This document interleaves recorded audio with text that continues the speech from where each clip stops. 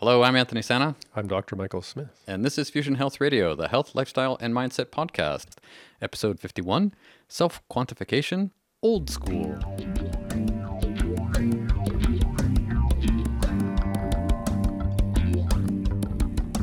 Welcome to Fusion Health Radio, your source for inspiration, information, and insight on what it really takes and what really matters on your journey to abundant health.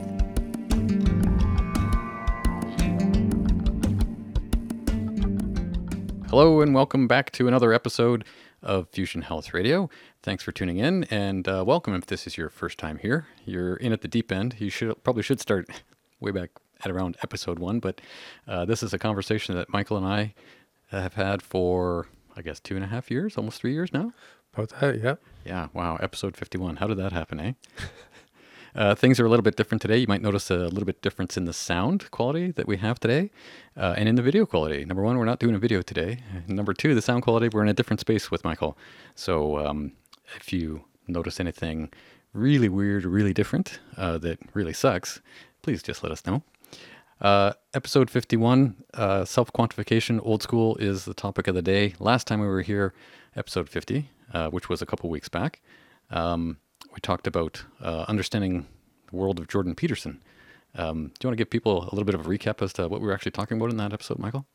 Well, the big thing for me was just that, say, Jordan Peterson has quite the public opinion, you could say, in the sense that he has his perspective on compelled speech and gender pronouns and things like that. Then he has his relative politics about even sex in the workplace or the balance between men and women.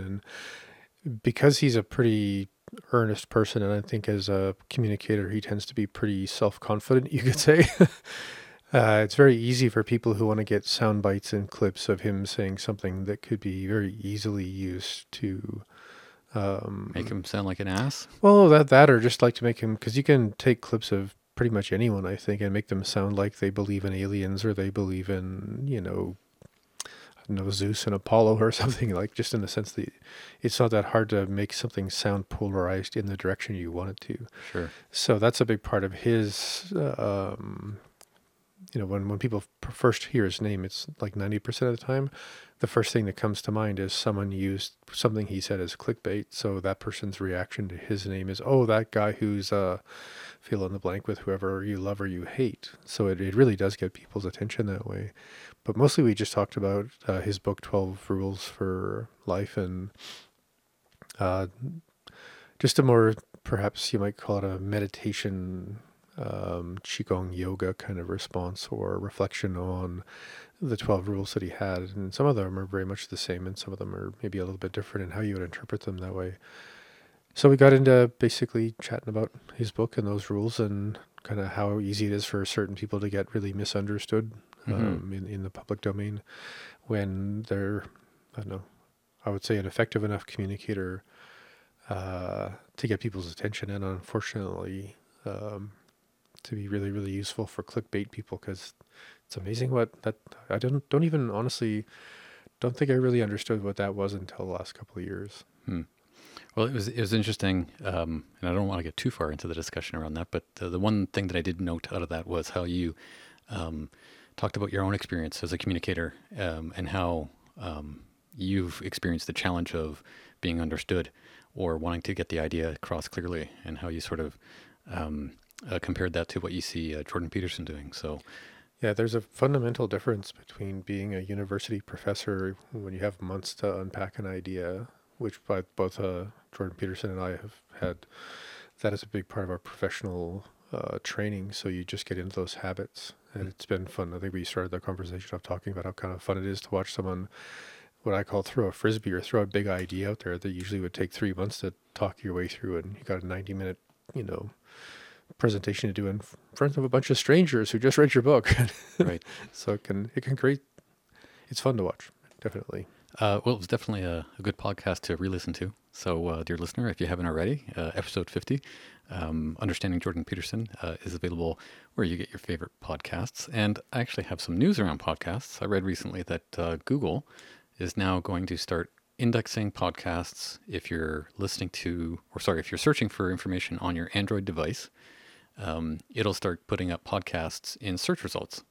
And you can actually just press play right there in the search results. So you don't have to mess around with, I guess, the Google Play Store or any of that kind of stuff. It's going to make it easier and easier to get information via podcasts. And I think we might actually get a few more listeners because of it. Cool. Pretty exciting stuff. And just very quickly, the title for the last one is Understanding Jordan Peterson and Becoming an Authentic Member of Society, because fundamentally that's really what the conversation was about, is Right. how to show up, grow up, and be real in the world, because it seems like a good idea. Well, it almost seems like this episode is kind of a continuation of that in some way, wouldn't it? Well, that was why I brought it up. I just wanted to like a little segue into, and today we're going to kind of go into maybe a more felt sense approach to continuing on that conversation. Sure. Well, the title, Self-Quantification, Old School. I've got a big question mark around that. Do you want to unravel this in some way? Well, I think the term self-quantification has become pretty ubiquitous, or, we all kind of have a sense of it if we're in the world of meditation or fitness or fat loss or whatever kind of relatively competitive thing you might be involved in, because the more you can measure, the more you can be precise. So you have people with wearable devices, be them kind of pseudo watches or rings or things you can wrap around your head. It's getting pretty high tech out there. And they all give us a chance to really just watch exactly how we're doing, in the sense of maybe how deep you sleep, or what your heart rate variability is, and things like that. So in the sense of self-quantification nowadays, if you got a couple $100 and probably a smartphone or an app or something like that, you can probably get into some really, really fun, probably quite, hopefully it would be helpful if it was kind of disciplined self-assessment and self application, because now you can really get your claws into the numbers, right? And that's what a lot of people are pretty attracted to. And there's a parallel in my practice when people come in and we talk about a Chinese medicine, a diagnosis that may sound a bit like a weather report, which some people like, some people don't. But you walk away with that appreciation of a bigger pattern of what's going on. And then if you were to come through my practice and go through the functional medicine process, where we're going to do some lab testing and really literally pop the hood and see what's going on in there. When people see those numbers, it's a very different kind of association, because one's kind of right brainy, one's kind of left brainy. So when it comes again to self-quantification in the modern world, it's pretty left brainy. So if you're a person who really, digs the world that way, and that's really going to move you ahead in where you want to go, then that's what you should do. If you're a person who's a bit more right brain, then I would really encourage you to check out all the things we're going to talk about today, because this is going to be a chance to really see how you fit into your life in a very tangible, moment by moment way, and to give yourself a sense of, I think at first, a kind of sense of self-humor. You got to kind of laugh a little bit about. You have to be willing to laugh a bit about yourself, or at yourself, or with yourself, or you're never going to really get very far with peeling back those onion layers, because you're not going to like for some reason I thought about someone trying to peel back the onion and they start crying because they don't like what they see, and they're like, oh, I'll just leave that onion right where it is. I'll just put it back in the cupboard. Yeah. That whole onion thing's overrated. It makes me sad. But because you really do, if you want to go into a deep relationship with self-cultivation, awareness, and some truth, you're going to have to stumble a bit and kind of laugh at that. And so that's the self-quantification part of the title. And old school? I guess the old school part would just be that it's based on things like Taoist practice, like Qigong, or certain shamanic things, putting into practice when you see how they fit in, things like where something as instinctual as a meditation practice might be. Or, I just think of, there's some things that are just so common sense, they're almost animalistically common sense. So if I think about one of the best ways you can really reorientate yourself as a somatic being, in the sense of how you feel within your, nerves, muscles, and bones, how many times does a dog come home from the park, lie on the floor, and have a little fit? because it's reasserting and reassessing itself so that it feels pretty clear with itself as a neuromuscular animal being. Humans, on the other hand, if we don't have ways to really reorientate ourselves, we just keep kind of, well, this is in Canada, so we're going to do a hockey metaphor, but if you crack your hockey stick and you wrap duct tape around it, okay, then you crack it some more and you wrap some more duct tape around it, and pretty soon you got this giant ball of duct tape, and not sure you even played hockey anymore, but, that's, opportunity number 2 is keep masking everything. Mm-hmm. So it's the idea of old school self-quantification is just to get a bit playful with these practices and see how they can fit into your life day to day, as well as maybe taking on an operational perspective, and this is the tricky thing when you talk about anything that has a previous cultural bias or religious bias or, anything like that. Some people think, oh, you're going to try and start a cult. Other people are like, oh, that's being you're doing that cultural appropriation thing, because you're borrowing something from somebody. And I can see how that does happen, in some situations. But yeah, what I'm hoping to get into here is really just, well, here's one way to look at the world. Here's another way to see yourself within it. Here's a way to really appreciate what it's like from a kind of health, spiritual perspective, but without it really being about any long-term stuff. Just like how to apply all those practices in a way that just makes life way more fun. Mm-hmm. Yeah. So did you actually want to go through a list of set practices? How did you want to start the conversation then? Well, I wanted to just start off with I guess some general context and terminology, because Sure. Often when I get questions or emails and stuff around the podcast, one thing that people are, I think, at least half of the responses that have to do with Chinese medicine are, could you get a little bit deeper into the Chinese medicine stuff or the Taoist stuff? And I was like, oh, I could try and pull that off. So today we're going to have some fun with that.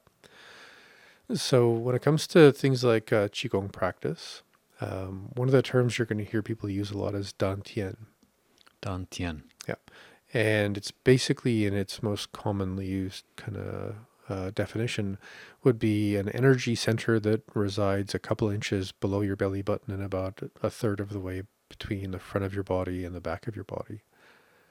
Okay. Right? So when I first got into all this stuff, that seemed like a really, really helpful bit of information, like, oh, there's this place that you're going to center your self-awareness around. And apparently there's these feelings you're going to get that are going to somehow, like a Jedi, prove that the Force is real, which it's kind of nice to have that on the brochure of what am I getting myself into. And so, there's a perception, even in obviously things like yoga, of the chakra system. So there's ways to, you could say, locate consciousness in a specific region of the body or a specific location in the body. And what it is that we experience as our nature at that place is a bit different. Mm-hmm. So we have this idea of Dantian, and it can be very literalized. It's like, oh, it's a quarter inch off. Because people sometimes like the numbers, right? And then there's the more contextual sense. And then when you really actually look at the way the idea of Dantian is used in the actual culture where it comes from, like Taoist culture, the word Dan basically is for like cinnabar, which is a metaphoric Chinese character for all things used in alchemy. Okay. The word tian is actually the image of a field that you would be using to cultivate something. Like it's like a square that's cut into 4 squares. Like here's a field with rows. that's the Chinese character for that. So in its most fundamental, simple kind of definition, you're looking at a place in which things grow or things change. And the thing that gets tricky for people is that you can get a little bit obsessed about location. About where it actually physically sits in the body, you mean? Well, yeah, because if you're thinking about chakras, the thing that's interesting is you can buy a chart that's going to tell you the color, the frequency, the vibration, the crystal, the essential oil, the rotational something or other, because some people want to know what's supposed to be happening there. Mm-hmm. Other schools of thought would say it would be probably better for you to go in there with a blank piece of paper and see what associative things you get when you touch into that chakra within yourself. So when you think about the term Dantian in the sense of a field of cultivation, the easiest way to start the conversation is, well, where's the field, and give me a shovel, or the metaphoric shovel, so I know how to do the work. And then there's this other aspect of Chinese language, which drives most English speakers a bit crazy, is when you actually talk about the field of cultivation, you're talking about it almost in a quantum physics sense, because it's the field, whatever that means. It's sort of this implied idea with New Age thinking that science is gradually uncovering the fact that we are this giant ball of, fields.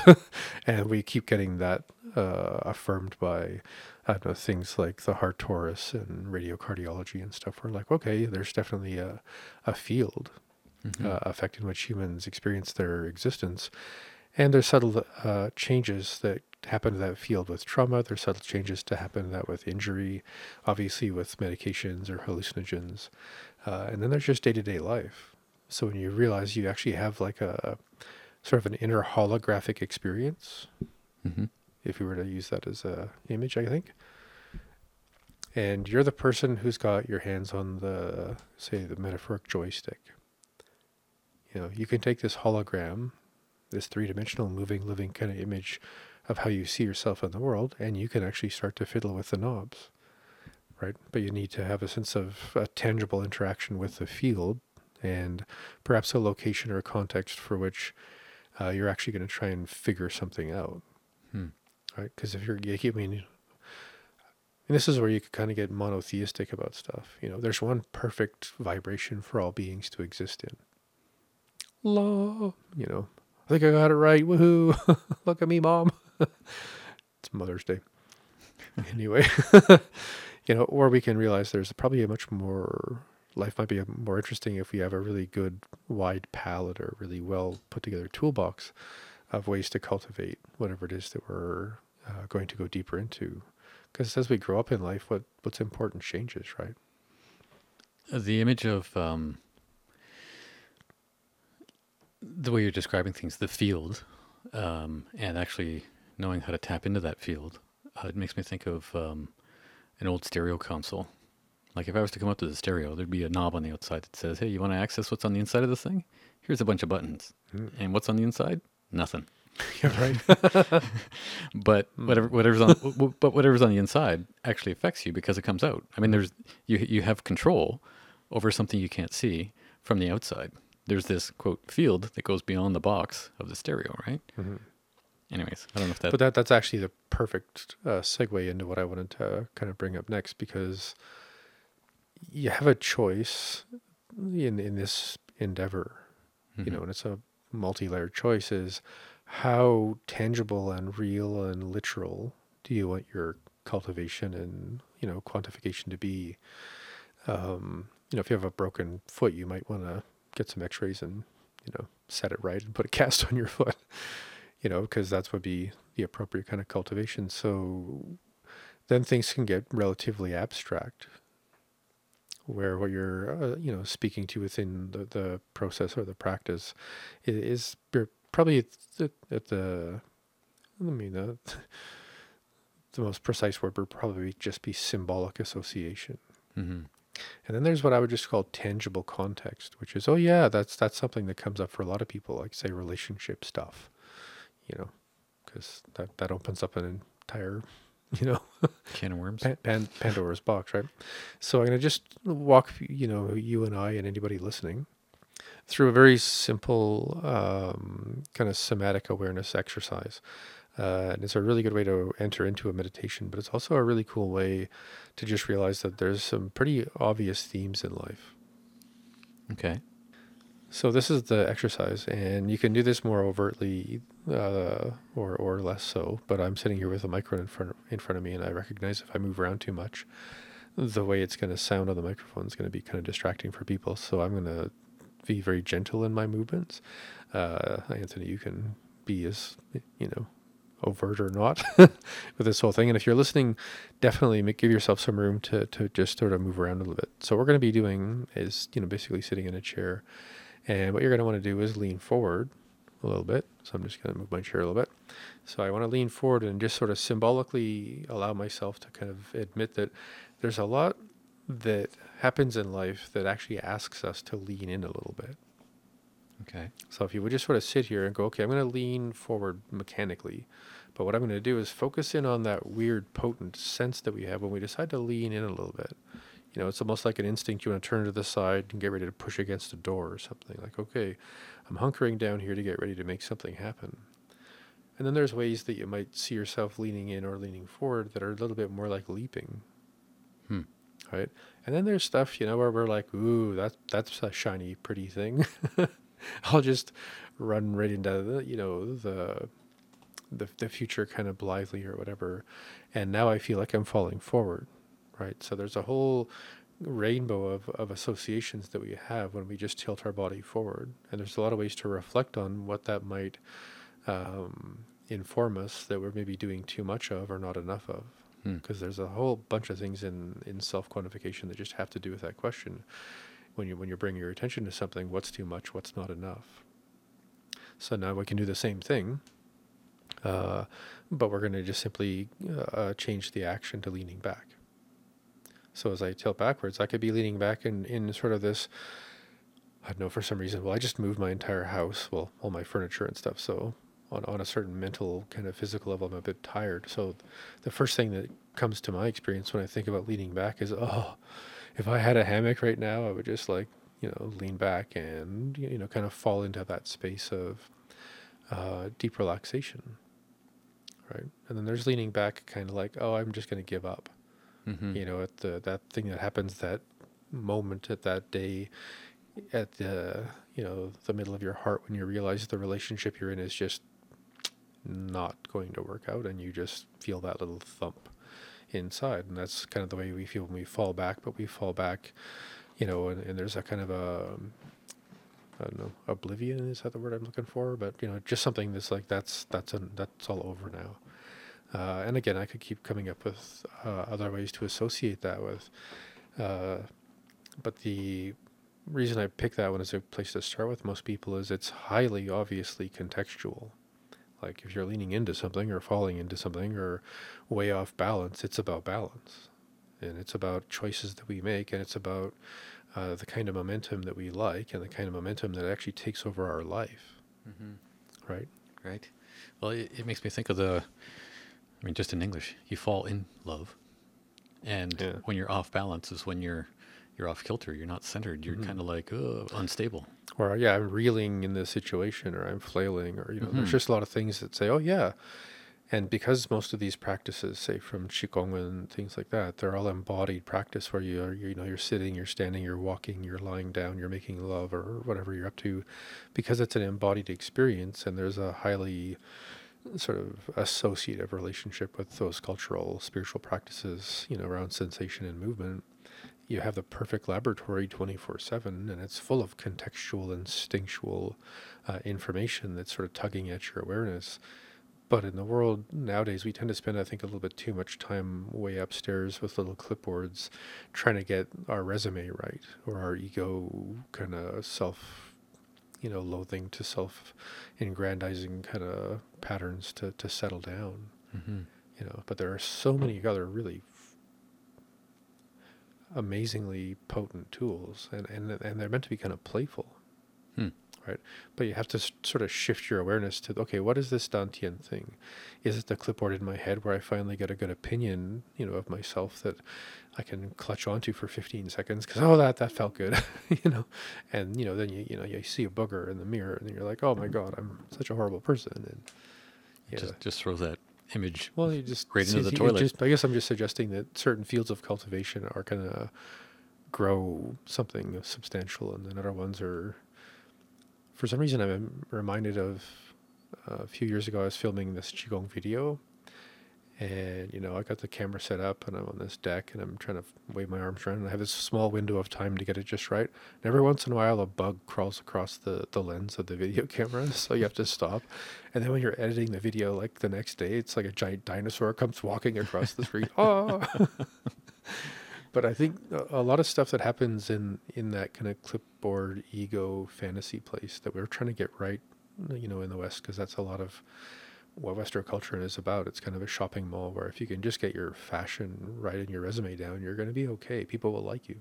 Hmm. But a lot of that stuff that happens in that part of the mind is like that bug walking across the video screen. It's like, maybe shocking, maybe, in your face. It's definitely present to you, but it's about as, important to the end product of that, Qigong video as a bug walking across the screen. It's not really...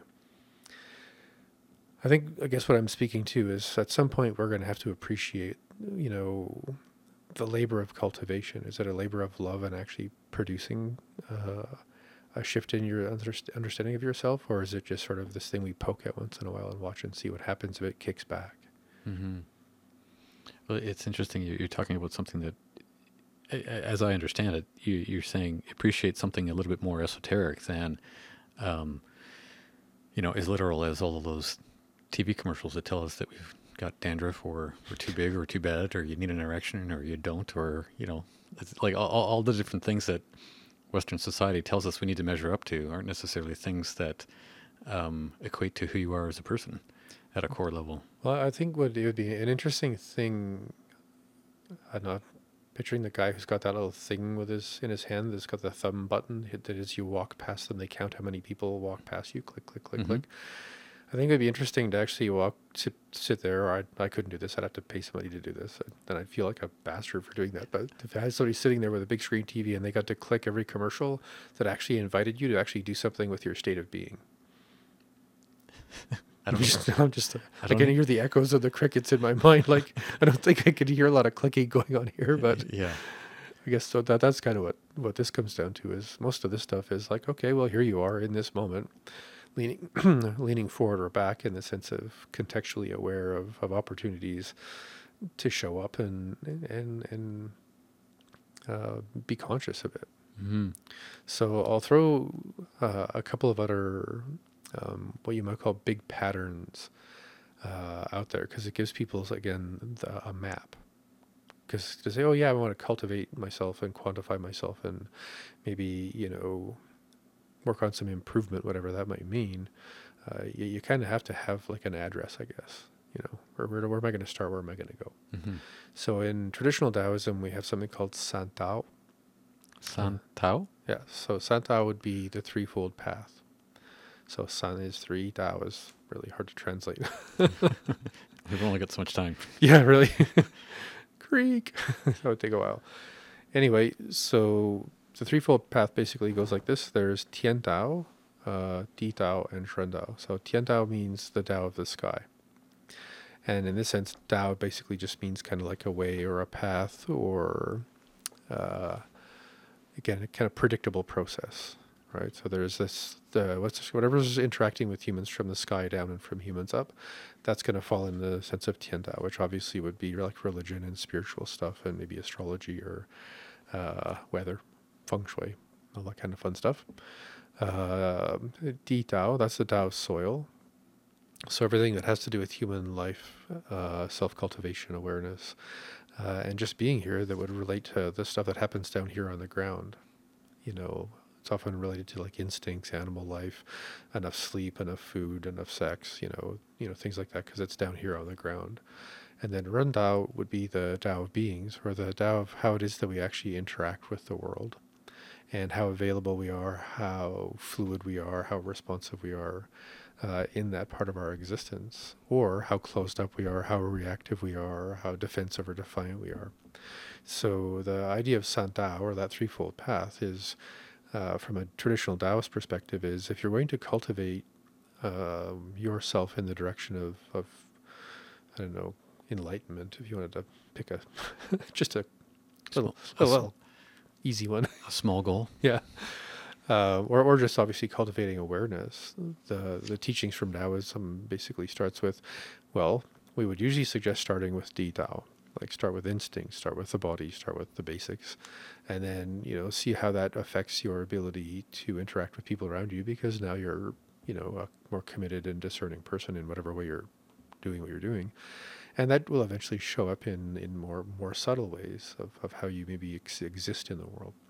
Other spiritual traditions may say, well, the first thing you should do is begin a deep, thorough meditation practice so that you can cultivate your alignment with your highest self, so that as you move into your practice with your physical self or your more social, emotional self, you may have more clarity or wisdom in that process. Other traditions would say, start in the messiest places you could possibly get your hands dirty, because that's what hurts and it has your attention already. So that's probably going to be in your family life, your relationships, the workplace, like, what's going on within the human dynamic that it just has hooked you and hurts you and, keeps you up at night or whatever. Mm-hmm. So the invitation is, where do you think you need to start? In the sense of cultivating some self-quantification. So, what's good, what's bad, what's left, what's right, what's up, what's down. Am I leaning in? Am I leaning back? In each of those three parts of my life. And what's the one that feels like the most traumatic or intense? Because that would be obviously the place you're going to get the most energy back. Because that's right now the place your energy is the most instinctually but reactively being thrown around. It sounds, I was going to say simple, but I guess it's the kind of thing that depends on how you actually come to it, that makes it more complicated or not. I mean, I don't really have much experience with Qigong, or short of whatever conversations we've had around, managing your energy or that sort of thing. But as I hear you describe this, it just sounds almost kind of effortless or gentle in some way. Yeah, that's the idea, is that especially with Taoism and a lot of other indigenous practices, those traditions are just all about how messy this really is. Messy, like the human existence. It's the idea of coming into any of those cultural, spiritual traditions with a robe of some beautiful, never get dirty kind of effervescent glow or whatever. Like, there's just this idea with a lot of modern, traditions of improving life or understanding the deeper picture of life in the sense of religion. I mean, it's all very iconic, and there's that, gospel music in the background, or, there's just this idea that we're getting to a higher frequency, and it's all going to be, in some way operatically just like, there's a perfection, there's an ism, there's a pyramid, and if you can get to the top, however it all goes.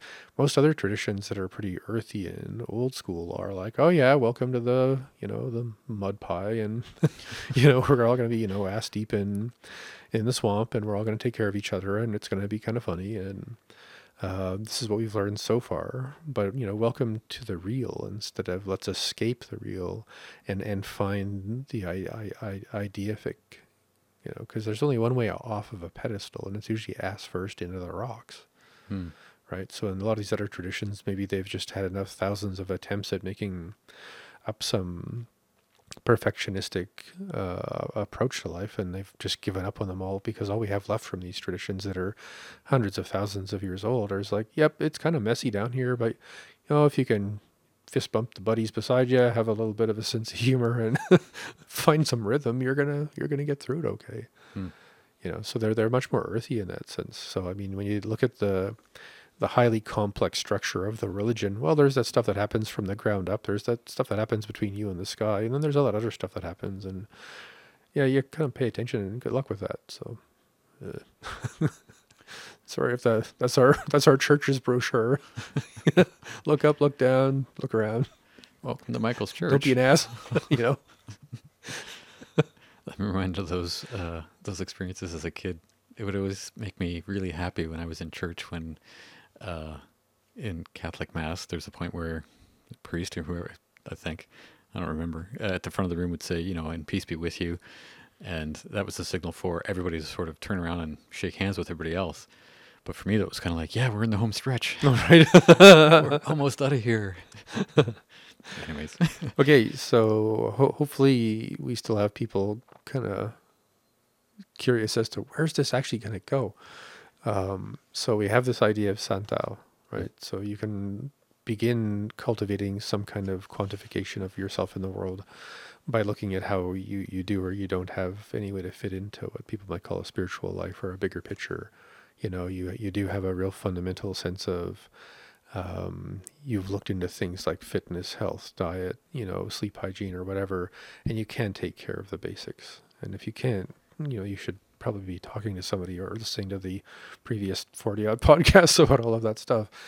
But as long as we have that fundamentally sense of like right relationship with your physical health and your embodied life, that's a lot. There's a lot of room to play with quantification and cultivation there. Mm-hmm. And then there's just how you get along with, the world around you and especially the people in it. And, unless you're got the best chip for human interactions, that I must have missed when I grew up, because that's always the biggest learning place for me is, my son told me this term a couple of years ago. He says, Dad, you're kind of a little bit off with your social calibration sometimes. And I'm like, what?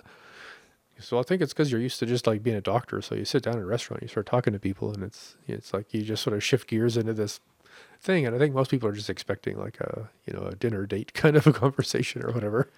Like, oh yeah, I guess you're right. So there's obviously a lot of room for self-quantification and cultivation in whatever you might call your field of social calibration. So, I mean, that's a pretty wide open bit of non-advice. It's just, hey, notice there's no lack of chances to show up and grow up. The word that I use to describe that would be social graces. Yeah. There's some people that I know that have a lot of them, and there's some people that I know who are just plain awkward with the world, and it presents when they interact with you, and it's just kind of like, for me anyways, I'm okay with that, but I see how other people take it personally that somebody else isn't polite or isn't this or isn't that, and I'm like, well, whatever, it doesn't bother me. Yeah, and that's one of the things we even talked about of it last time, is just the our present social evolution seems to be going a bit in the direction, in my opinion, a bit too far in the direction of careful. But anyway. So if we have that Santao in the sense of the loosest bit of, hint, hint, there's lots of places to start. To balance that out, again, from a more traditional Taoist perspective, would be to learn about what is called Sanbao. Sanbao? Yep. So there's Santao and then there's Sanbao. Okay. So Bao is kind of it can mean like a place you put things that are valuable. One of my favorite, You mean like a safe or something? in a way, but I just keep thinking one of my favorite things in the world that actually have that name are these little things you get at dim sum, which are like these little stuffed steam bun thingies, but it's the yummy thing on the inside that makes it bao. So when you talk about these ideas, sometimes it's like Sanbao can be translated as your three treasures or your three essences and stuff like that. But the experientially and the fun of that language is, because Chinese is actually a really cool language when you get into it. The experience that comes up when you're thinking of that character is like, oh yeah, it's like a Christmas present, and if you keep trying to like open it, you're going to keep finding stuff in there. It's not like, it's the character kind of has the implication that it's not just going to happen once. It's just that this is what this is going to be like. Okay. So the Sanbao are Jing, Qi, and Shen. So Jing is, I think we've talked about a couple of times. It's kind of like your body's root battery, power, your adaptability, your mojo, your, all if you took all the math of all the chemical interactions in your body and, you added them all up and subtracted everything you had to get rid of, and whatever what was left at the end, it was just, for you to play with, that would be Jing. Okay. Qi would have a lot to do with how everything that has to happen to make all of that stuff happen would actually happen down on the level of kind of the nitty gritty, in the sense of we have language and then we have specific words, and each word has a specific kind of lever in the world. So Qi is really just about how everything kind of moves around. And Shen, often translated as spirit, which can get us into some trouble. What I've come to with that word is to just ask people to notice what attention is doing. What attention is doing? Yeah, because if in this moment you ask yourself, what is your attention doing? Right? And this goes back to lean back, lean forward. It can go back to, you're listening to music, watching a TV, you're driving down the highway. No, don't look at that person's bum. Ah, or whatever. But as long as you're aware of what's attention doing in the moment, and you can watch other people, you can watch animals, you can see what their attention is doing. If a predator is stalking prey, it's very clear what's going through the field of the mind. But that's what shun is about. When you give it, maybe unfortunately, the distinct translation of spirit, then it kind of gets hooked into a whole bunch of other things that have a lot of association and maybe some meaning that can be quite distracting from the opportunity, because when you bring it back to the opportunity of, oh, what's your attention doing? And are you picking that, or, is it up to somebody else? Yeah. So when we think about this, again, idea of self-quantification, here's 3 more ways to kind of get a little bit more into the moment. So in this moment, how's your mojo? My mojo is pretty good. I'm actually surprised that I've got as much energy as I do today, considering all the work that I've been doing over the past couple of days. But yeah, it's a nice sunny day. We're in a pretty cool location. It's got good feng shui. And you let it slide a couple minutes ago that it's actually Mother's Day. We're actually sitting here, a couple of guys doing our best for Mom. Yeah. And Happy Mother's Day, Mom. Yeah, happy Mother's Day for sure. So again, in the sense of self-quantification, how is that sense of mojo? Or when you think about the idea of chi, how does everything feel like it's moving around within you and through your life and all of that? So you can feel in with that. You're like, oh yeah, there's, again, lots of opportunities to get subtle. And the more you're aware of, say, like Qigong and things, that's a pretty infinitely, deep toolbox to play with.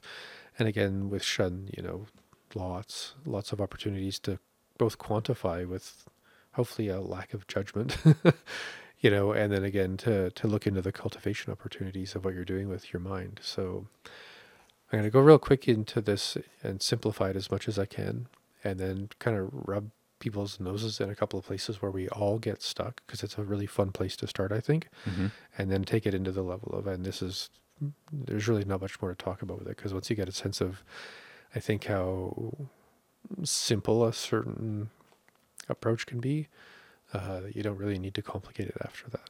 Okay. But it is kind of a bit of a goofy thing to ask people to notice, usually because this is where people can kind of stumble a bit. Sure. And that's usually where we learn. So before I get specifically there, I would just ask you to think of, say, basically 3 words.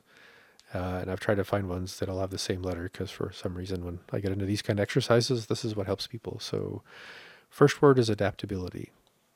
Okay. Right. So what's your adaptability like in whatever context you're trying to figure your life out right now? Right. Because if you don't feel adaptable, and maybe you and your mom have had a really bad relationship for 5 years, and it's Mother's Day and it's time to call, damn it, where's your adaptability with actually, where's the wherewithal within you to maybe shift things around enough to bring things to a better place? Because if you're not adaptable, and it's until you admit it was your fault, not mine, and until you, make up for whatever bad things I blame you for, then everything's still stuck. So adaptability has to have a certain sense of oomph for mojo, but also a commitment to change. Right. So that's an important thing. What's your adaptability like? Next thing is, what's your availability like? Like, how open are you to being adaptable? Well, I mean, I think it really depends on what's going on in the moment. Like, because if someone comes along and I don't have, this is not meant to pick on religion. It's more to pick on funny situations. So there's people, at least in this part of the world, who knock on your door randomly and try and invite you to join their church. Right. So if you're a highly available person and a very adaptable person, and you happen to have some spare time and they knock on your door, I don't know about you, Anthony, but when that happens, it's kind of like, come on in. Because, you could have a lot of fun with people who are pretty hung up on what books have to say or whatever. Other people just may not have the time, or really don't want to have to, get that out of my face, right? Because you're not available to that. But it's just sort of a funny example of that, because in the Sanbao sense of Jingqi Shen, in the sense of just day-to-day life, I think the best qualifier for Qi is, think of everyone you've ever known in the past. Think of, I don't know how to put this. I'm trying to think of something really weird here. Just give me a sec. Think of the list of a lineup of people. Okay, yeah, this will work. Like a police lineup? Well, no, it's a hallway in a hotel, and there's Okay. a lineup of people to get in the elevator, and that lineup of people is, and I'm just making this up as I go, is made up of all of the people who are the lovers of your lovers after you. Okay. And the elevator door is going to open, and one of them's going to walk in the elevator, and the elevator door is going to close, and you're going to be stuck in the elevator for that person, with that person for a while. Mm-hmm. And whatever's going to have to be worked out is, and they all know who you are and why they're there, and, So without getting too personal here, well, I'm just saying. maybe it is personal. Where I live here in town, Yeah. so the old mother-in-law is 3 blocks up the street that way, and if I go 4 blocks up the street that way, my ex and her current partner and their 2 kids live. Right, that's right. So yeah, I've been on that elevator ride a few times. It's great. Anyway, but I was trying to think of I get into a lot of these conversations with people about the difference between Aboriginal culture and sort of modern culture. And that's one of the biggest ones is we're also entitled nowadays and so picky about who we expect to have to put up with, to spend our time. Whereas in a lot of these other cultures, I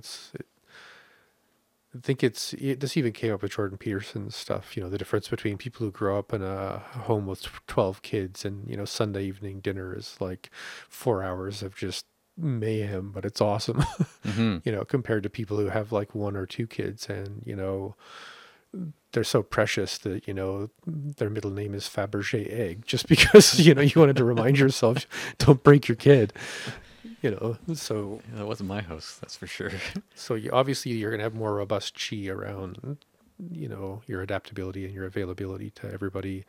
If you're the kind of person who would actually sit there in that elevator going, well, hey, Fred, sorry about the tattoo, or whatever, Yeah. but it's because you have to have a sense of humor, I think, to work with this stuff. And again, the availability part fundamentally is going to be the most fun and challenging when it's about you. Mm-hmm. So we've got our adaptability, our availability, and then our attention. Attention. And Sorry, I was going to make a joke about attention span. well, that's what's the question I was just going to come up with. Like, is it what you're focused on, or for how long you're focused on it, or I'll shut up and let you. Maybe you answer that. Sorry, I was going to say, oh, look, a flock of turtles. Because I mean, this is one of the harder parts of modern life, and for me, it's astounding.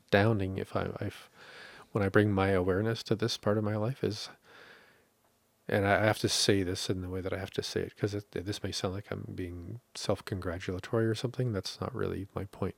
But having spent a lot of my life doing martial arts and meditation and, goofy things where having the ability to focus and not be easily distracted is relatively life or death. Right, compared to what happens when you're a single parent with 3 jobs and a lot of hobbies and interests and things like that, and you're really trying to remember where the hell you put your car keys.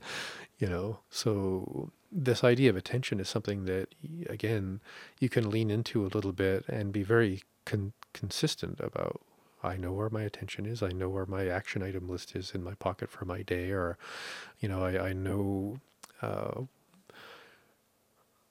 As much fun as it is to be surprised every once in a while in life, if you walk around in a constant state of anticipation because you never really have a clue, as to, what to really expect or to really, maintain in the sense of discernment, you're going to basically be living your life like a person who's addicted to something that has to do with dopamine, right?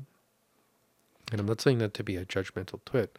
It's to bring up the next part of this little chat that, I have with people on this subject, which is if you're going to live consciously, and that again comes back to self-quantification, which without that, how is self-cultivation really going to begin?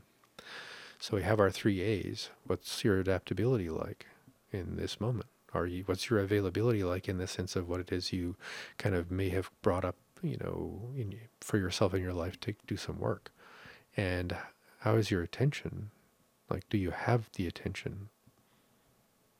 And if the answer is, not bad, half and half, and absolutely not, well, that's what that's what the beginning of some self-assessment and self-honesty is oh well, I'm definitely too adult or distracted or hungover or busy with other things to really do any meaningful real self-quantification or effective cultivation. But at least then you don't walk around with the presumption that you're supposed to be making progress when you're not even doing the work. But at least you can go, man, I got some stuff to figure out, and then I can get to the work. Well, it's almost a feeling of relief. I mean, as you describe all of that, to have that much quantification, to be aware of your adaptability, your availability, and your attention, even if those things don't measure as much as you would like them to in the way that's important for you, just having that awareness, it's almost like, you realize your hands are on the steering wheel. And it's funny you say that, because that's the title of my next book. I'm not kidding. I'm working on it for the last month. I want royalties. Okay. Well, I came up with it before we had this conversation, but we could do some time machine stuff. It's actually called Grabbing Your Life by the Wheel. Yeah, exactly. Well, I mean, that's totally what you're talking about, is being able to understand what you're navigating, right? Or where you're navigating, or how you're navigating. Like, am I driving really fast on a bumpy road? Am I, driving too slow in the fast lane? Like, whatever it is you're doing is great, but as long as you're aware of it, you can actually choose to do something about it, I think. Yeah, and this conversation is actually chapter 2 from that book, just letting you know. Okay. So I wanted to talk about it because that's been on my mind for like the last month to play with. So I'm helping you write a book, is that it? Yeah, it's all about you. Anyway, so if we're going to go with assessment, like, okay, do I have the adaptability, the availability, the attention, yes or no? And if the answer is yes, it's because something deep within you is driven towards that yes. Because at any moment, if you really wanted to, the answer would be yes. And if at any moment the answer is no, it's because there's other things driving your life energy, your life force, your instincts, your biochemistry, your neurotransmitters or whatever, that's changing your decisions from always yes. So it's a really important thing to just sit back and go, okay, what are the biggest life-driving things that are dissipating me or distracting me or stopping me from being able to fully say, I choose in this moment, even if it's only for this moment, to apply my adaptability, my availability, and my attention to what I need to be at least my whole self, or at least in the direction of my whole self. Because if you can't look at that, you can't even take a breath and look in the mirror every time you go to the bathroom and give yourself some badass Clint Eastwood eyes or whatever and say, yeah, man, we're going to get something done today. If you can't even do that, I mean, you need to stop and recognize you can't even do that. When you talk about that, the picture that came into my mind's eye is that moment when I realize I've been on Facebook for too long and I've forgotten where I am. Like there should be a word for that. Re-entering the causal realm. Facebookitis. I don't know what the word for it is, but it's that feeling of like I'm totally lost in social media wonderland, the infinite scroll, never reaching the bottom. I've lost sense of time. I've lost sense of where I am. And then I've lost sense of whatever the heck it is I'm doing because I'm just scrolling for the sake of scrolling, not really reading anything. And when I come up for air, in that moment, all of a sudden, it's like the most real moment that I have. It's almost like I have this crazy little, thank you, Mark, Zuckerberg. It's like, hey, wait a minute. Really, I'm a human. There's something in me that just sort of said, dude, hang up that Facebook and get on with your life. You've got stuff to do, right? And I love the synchronicity of how this conversation is going, because the first thing I want to talk about in the sense of life-driving kind of bits of momentum, or even memes, if we can use that nowadays, is what I call your heart to dopamine self. Your heart to dopamine. Heart to dopamine. So just in the sense of like kind of embodied awareness, it would be everything from your heart up. Like literally your heart to your brain. But, and I've had this conversation actually 3 times this week, so I'm just going to play it out the way that I have, because when you have these conversations that keep happening, they seem to need to. For whatever reason, I've had 3 different people ask me this week, well, do you think I should follow my passion or something else? Really? Yeah.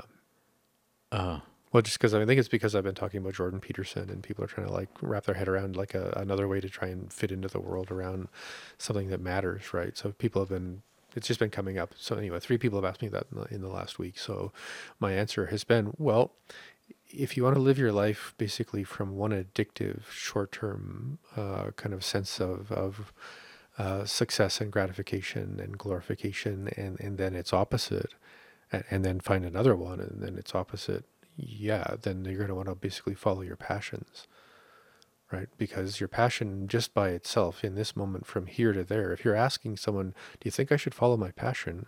And this might be a bit of a graphic thing to say, but it's kind of like, do you think I should try and get a threesome with my girlfriend and her sister?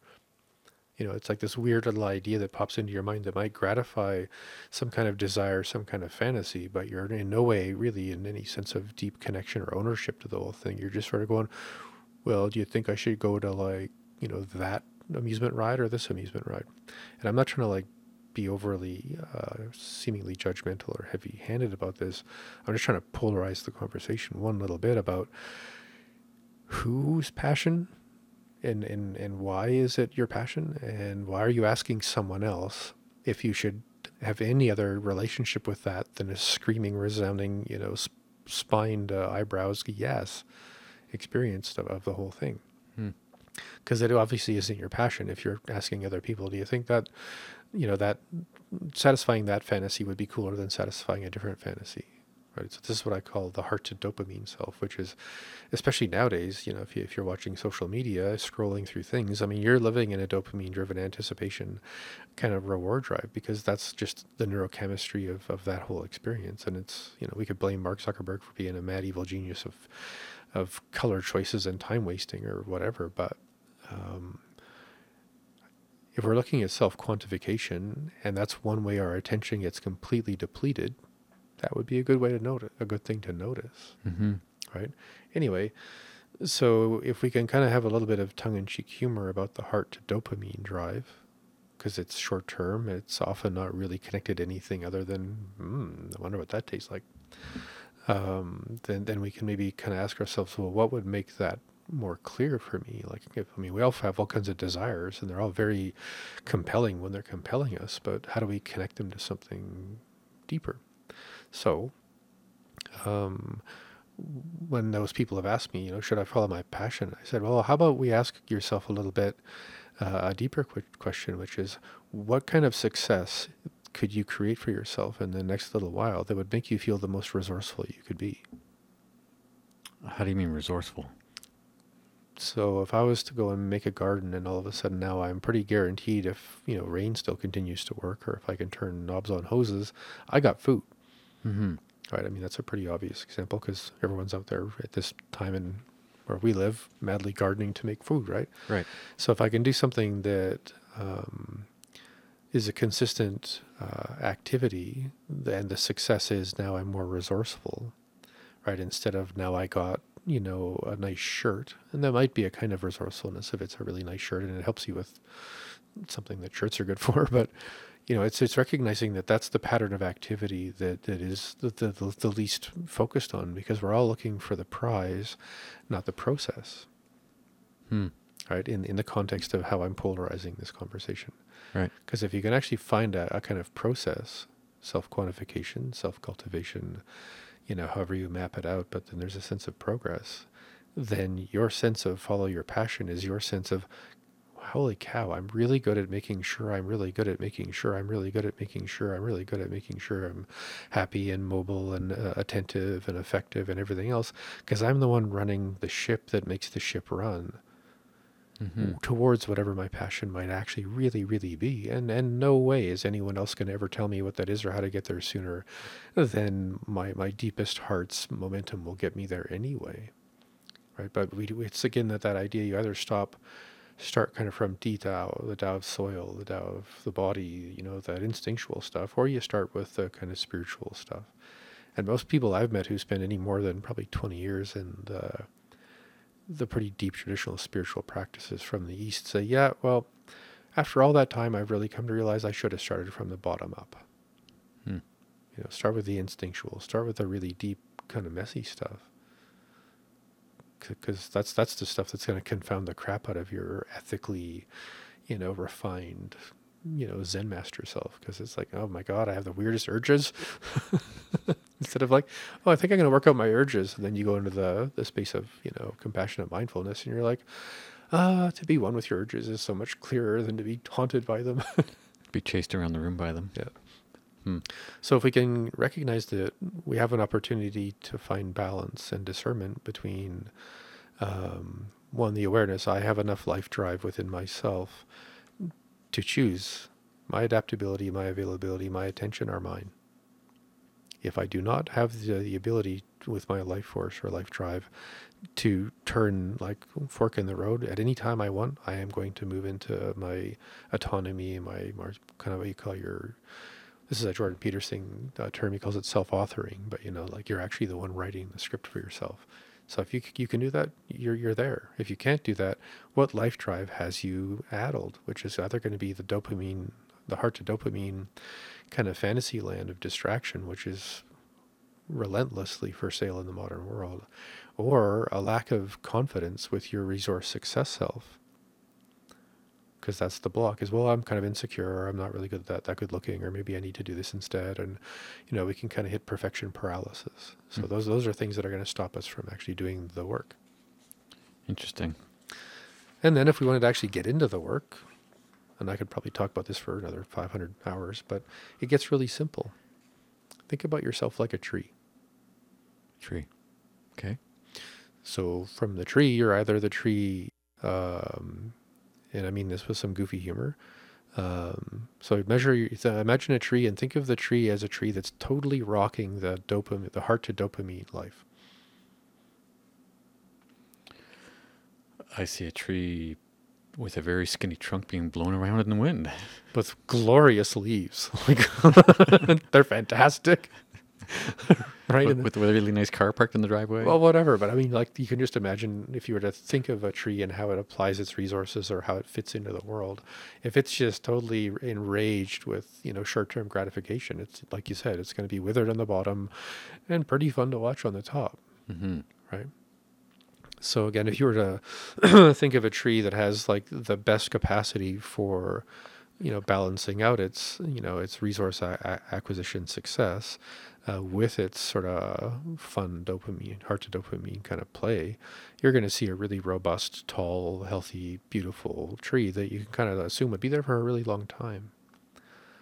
Right. So the reason I bring up the tree thing is there's a lot of analogies in Taoism with plants and humans, and kind of what's really important and how we can learn from plants in a way. But what I'd say for anyone in the sense of now what is, well, now you have a whole bunch of different ways to quantify yourself. Like where am I at with all these different things, especially those 3 A's?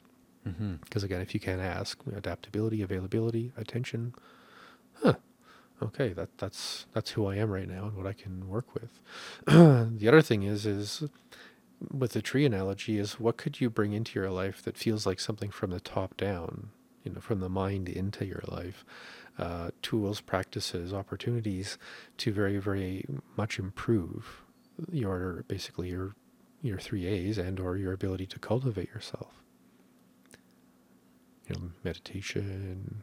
Well, as soon as you said meditation, even a half second before that, I was thinking of things that would make the tree more grounded, and meditation it grounds you, right? Mm-hmm. But it's being aware that as we look at ourselves, maybe as a little project, and the project for whatever reason has the same needs as a tree, so we can kind of frame how we would look for satisfying our needs by saying, what would make this tree really happy?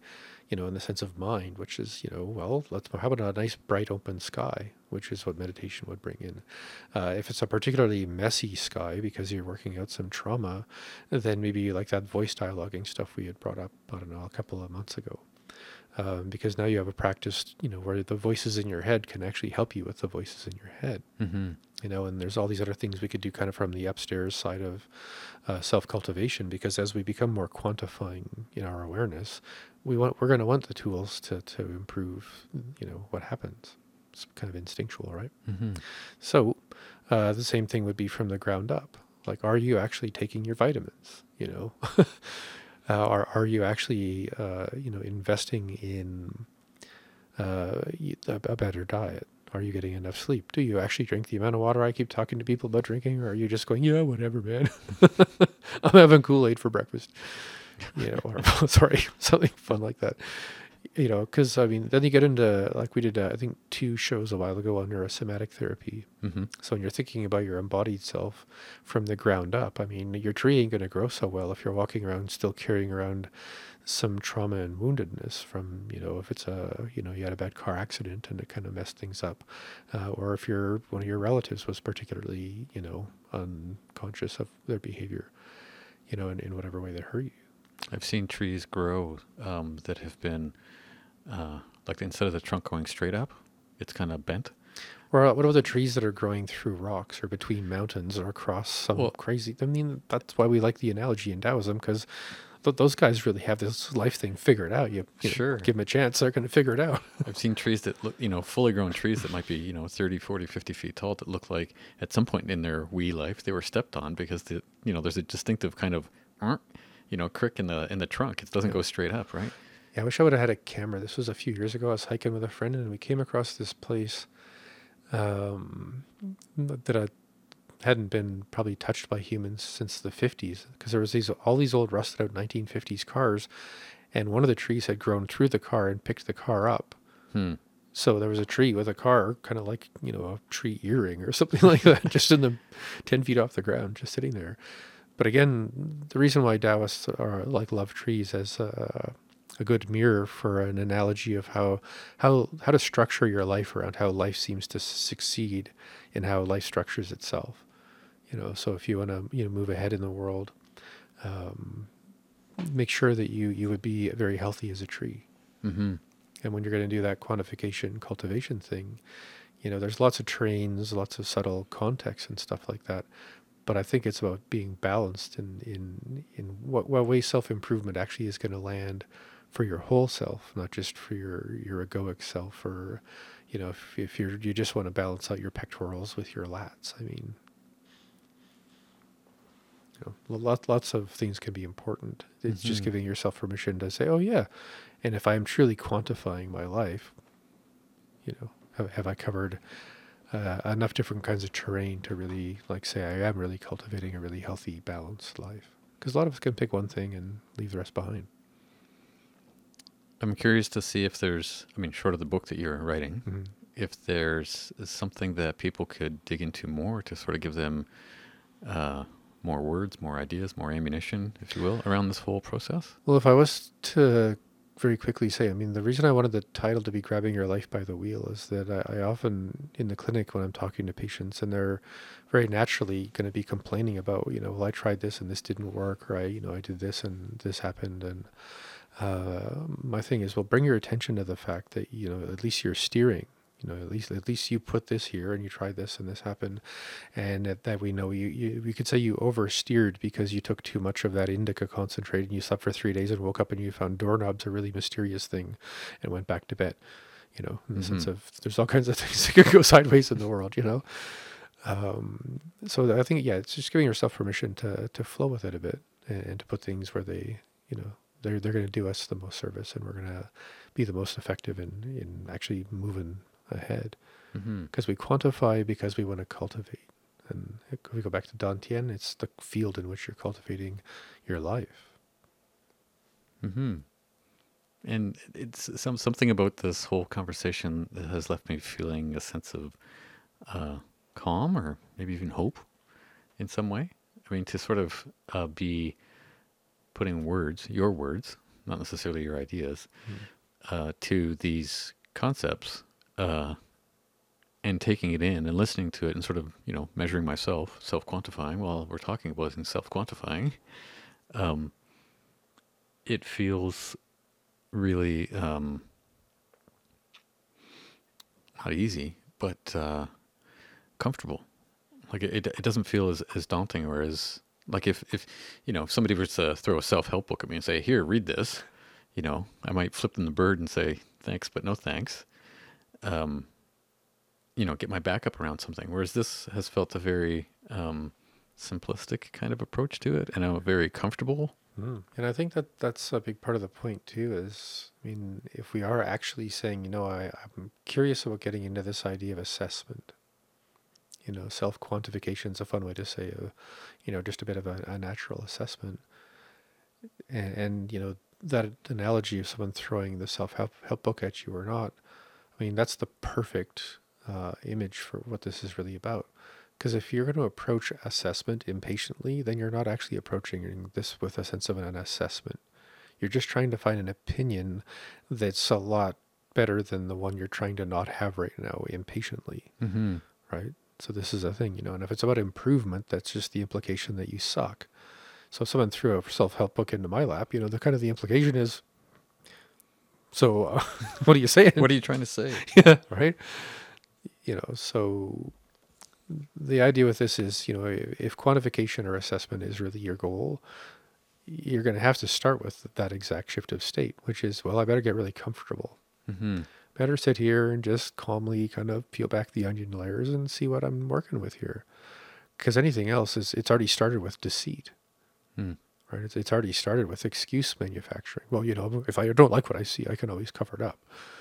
Instead of going, well, here we go, crack the knuckles, get out the notepad and pop the hood, and what are we actually looking at? Right. And as soon as you make that actual discernment, which is, well, I have to accept where I actually am right now. And if you can't accept where you are right now, at least you can accept that you're the one making the distinction, that with some work you could. Because otherwise you wouldn't even begin to ask the question. You'd be, going from one addiction to another, one psychiatrist to another, trying to just,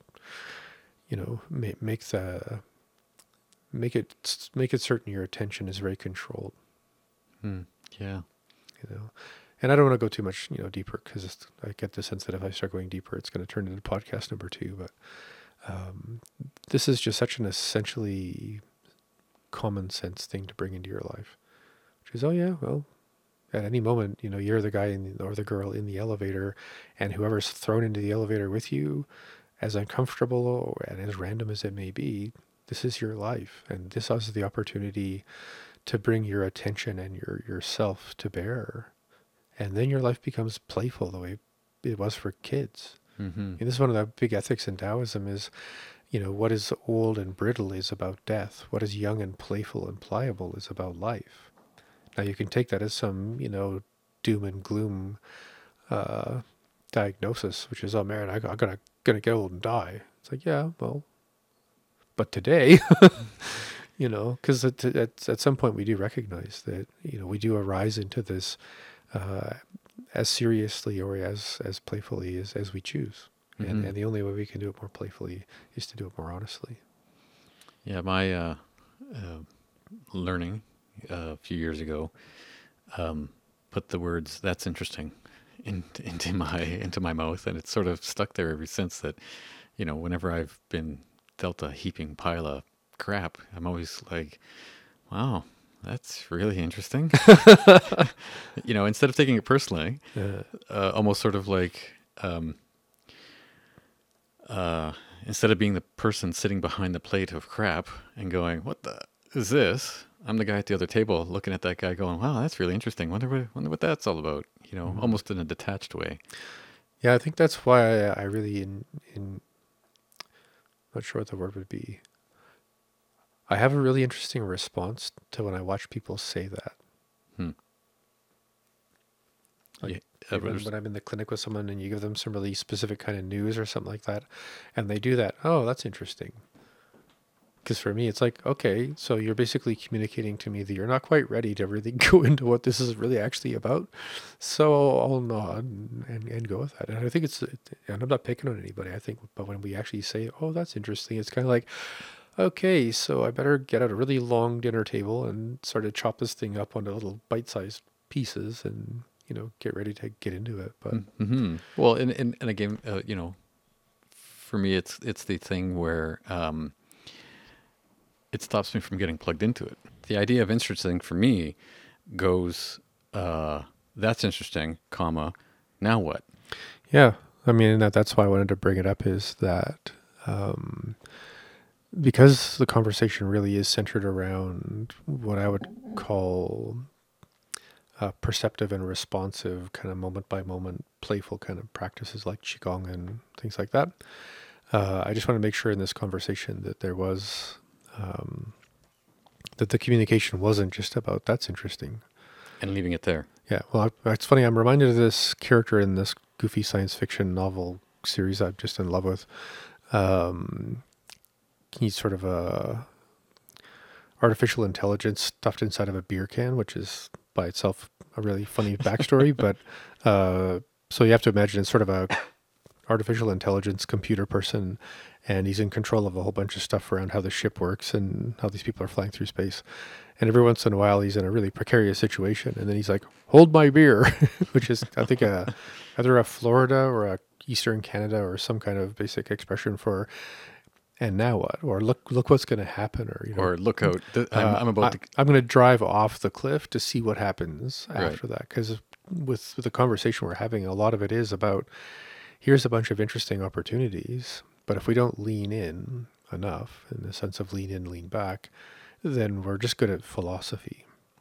So if I feel this out and use words to describe it, that's interesting for me, is kind of a little bit of a lean back, but with my head cocked, the same way a dog does when they're trying to figure something out. Yeah. And it's kind of like assessment.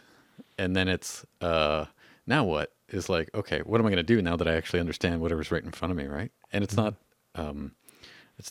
ignoring the pile of crap in front of me. It's actually going, well, what do I do with this now? Oh, okay, let's figure it out from here, kind of thing. So, and then we have to lean forward enough to take that first step. Yeah, right? Exactly. And so this is why, I'm having this little Cheshire cat smile on my face, because the point of the conversation is actually working.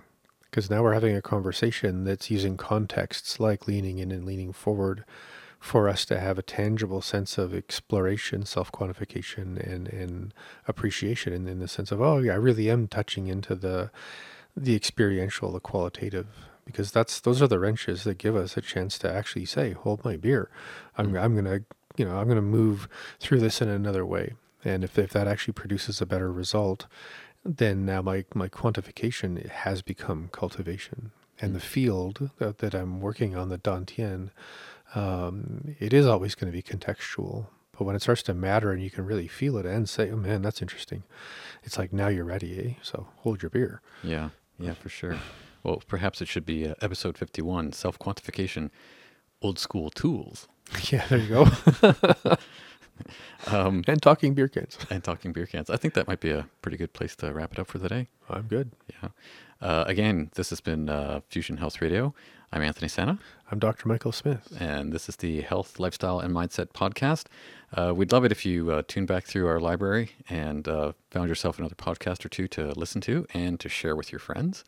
You can get more information from Michael via his website, integrativehealthsolutions.ca. You can follow him there, see what he's up to. He's got books and webinars and all kinds of things up his sleeve.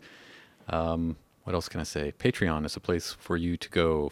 Just look for Fusion Health Radio on Patreon. Patreon is an opportunity for you to offer a little bit of cash to us to put together this podcast so that we can new and improve the equipment and things that we have, so we don't have technical glitches like with the phone we just did. Oops. It's okay. They'll never know. It was my fault.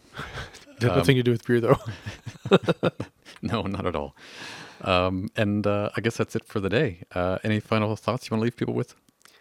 This is about applying mindfulness on a lot of levels. So unless you're like allergic to mindfulness, just have fun with it. It's I know I once thought about publishing a meditation book called Pay Attention. It's free. Just because, just because. What else are you going to do in the shower? Awesome. I think that's where we'll leave it for the day. All right. Great conversation today, and happy Mother's Day, Michael. Happy Mother's Day to all the mothers out there, too. You have been listening to Fusion Health Radio. Please add your comments or post a question at Facebook/Fusion Health Radio.